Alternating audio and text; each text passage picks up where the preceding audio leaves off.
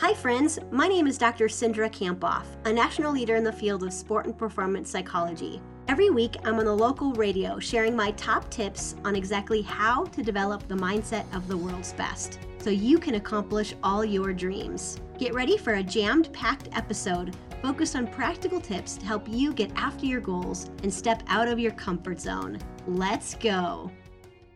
We check in with Cindra Kampoff about a topic that I think you and I talked about this off the air about coming back out of quote-unquote pandemic. I know we're still kind of into it, Cindra, but saying no more often, slowing things down. So that's our topic today, saying no more often. And you usually start us off with a quote. I like this one, Lisa. It's by Tom Friel. He said, "We need to learn the slow yes and the quick no." The slow yes and the quick no. I really like that. So how do you want to start today? Well, just like you said, in the last year, our world has been turned upside down, and we all experience a shelter at home. And, many people were saying no to things that they used to do daily and weekly. And now as things are getting rolling, I find that people are having a more difficult time balancing time and what they should say yes to and what they should say no to.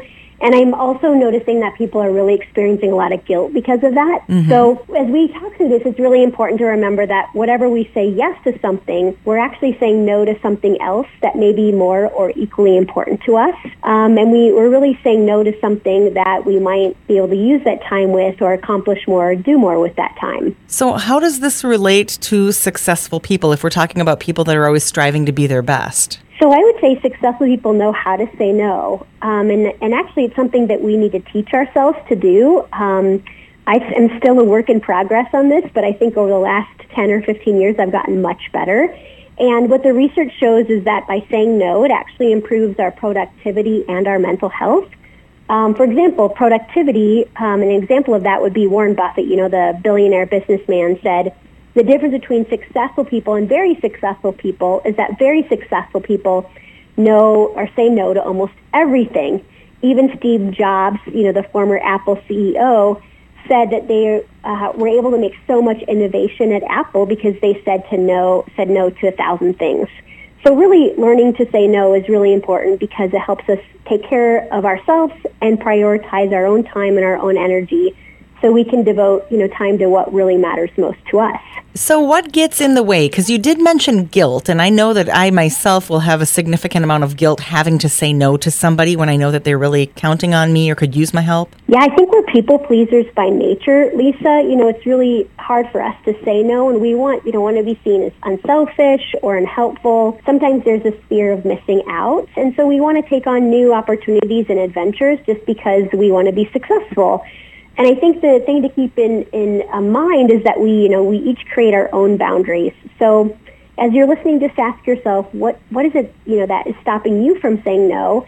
And, are you trying to please others? Is this pattern really serving you? Or do you feel like you need to make adjustments in your own life? So how do we go about actually saying no more often? I think the first thing we need to do is to consider what we really want to say yes to. And what we should say yes to is really what gives us joy and really what helps us serve our ultimate goals in our own life.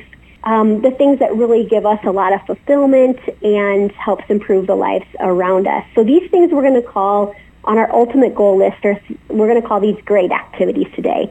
And we really want to say, yes to great activities over the good activities that maybe we like, but other people could do equally as well as us, and maybe there's things that we really don't enjoy. So we want to say yes to the things that really light our soul on fire. And is there any other strategy that we can use to say no more often?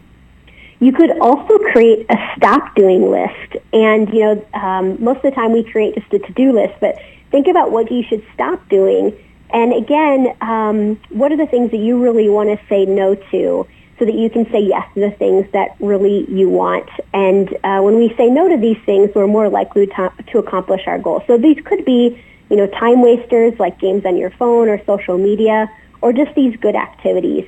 And if you said no more often, what could you say yes to? Maybe that would be more self-care or better at mental health or more time with your kids or working on these big goals that you really want or a passion project you're really excited about. So before we leave you today, are there any other suggestions that you would provide for us? Well, I just read the study in the Journal of Consumer Research, and they said that saying I don't over I can't allows people to really disconnect themselves when they're asked to do things that they don't want to. So, for example, I can't seems like it's maybe up for debate, whereas like I don't have the time, makes people seem like there's no wiggle room. So you could also try that strategy. I like that. Change the language a little bit. You usually leave us with a power phrase to get us through the rest of our week. What is our power phrase this week? I say no to things that are good, so I can say yes to the things that light my soul on fire. Or the great things. I like that.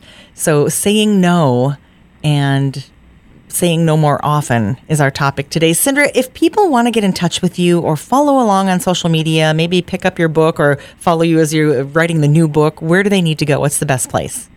You can head over to Dr. Cindra, so DrCindra.com, and I talk about goals and prioritizing your time in my book, Beyond Grit. You can find over there.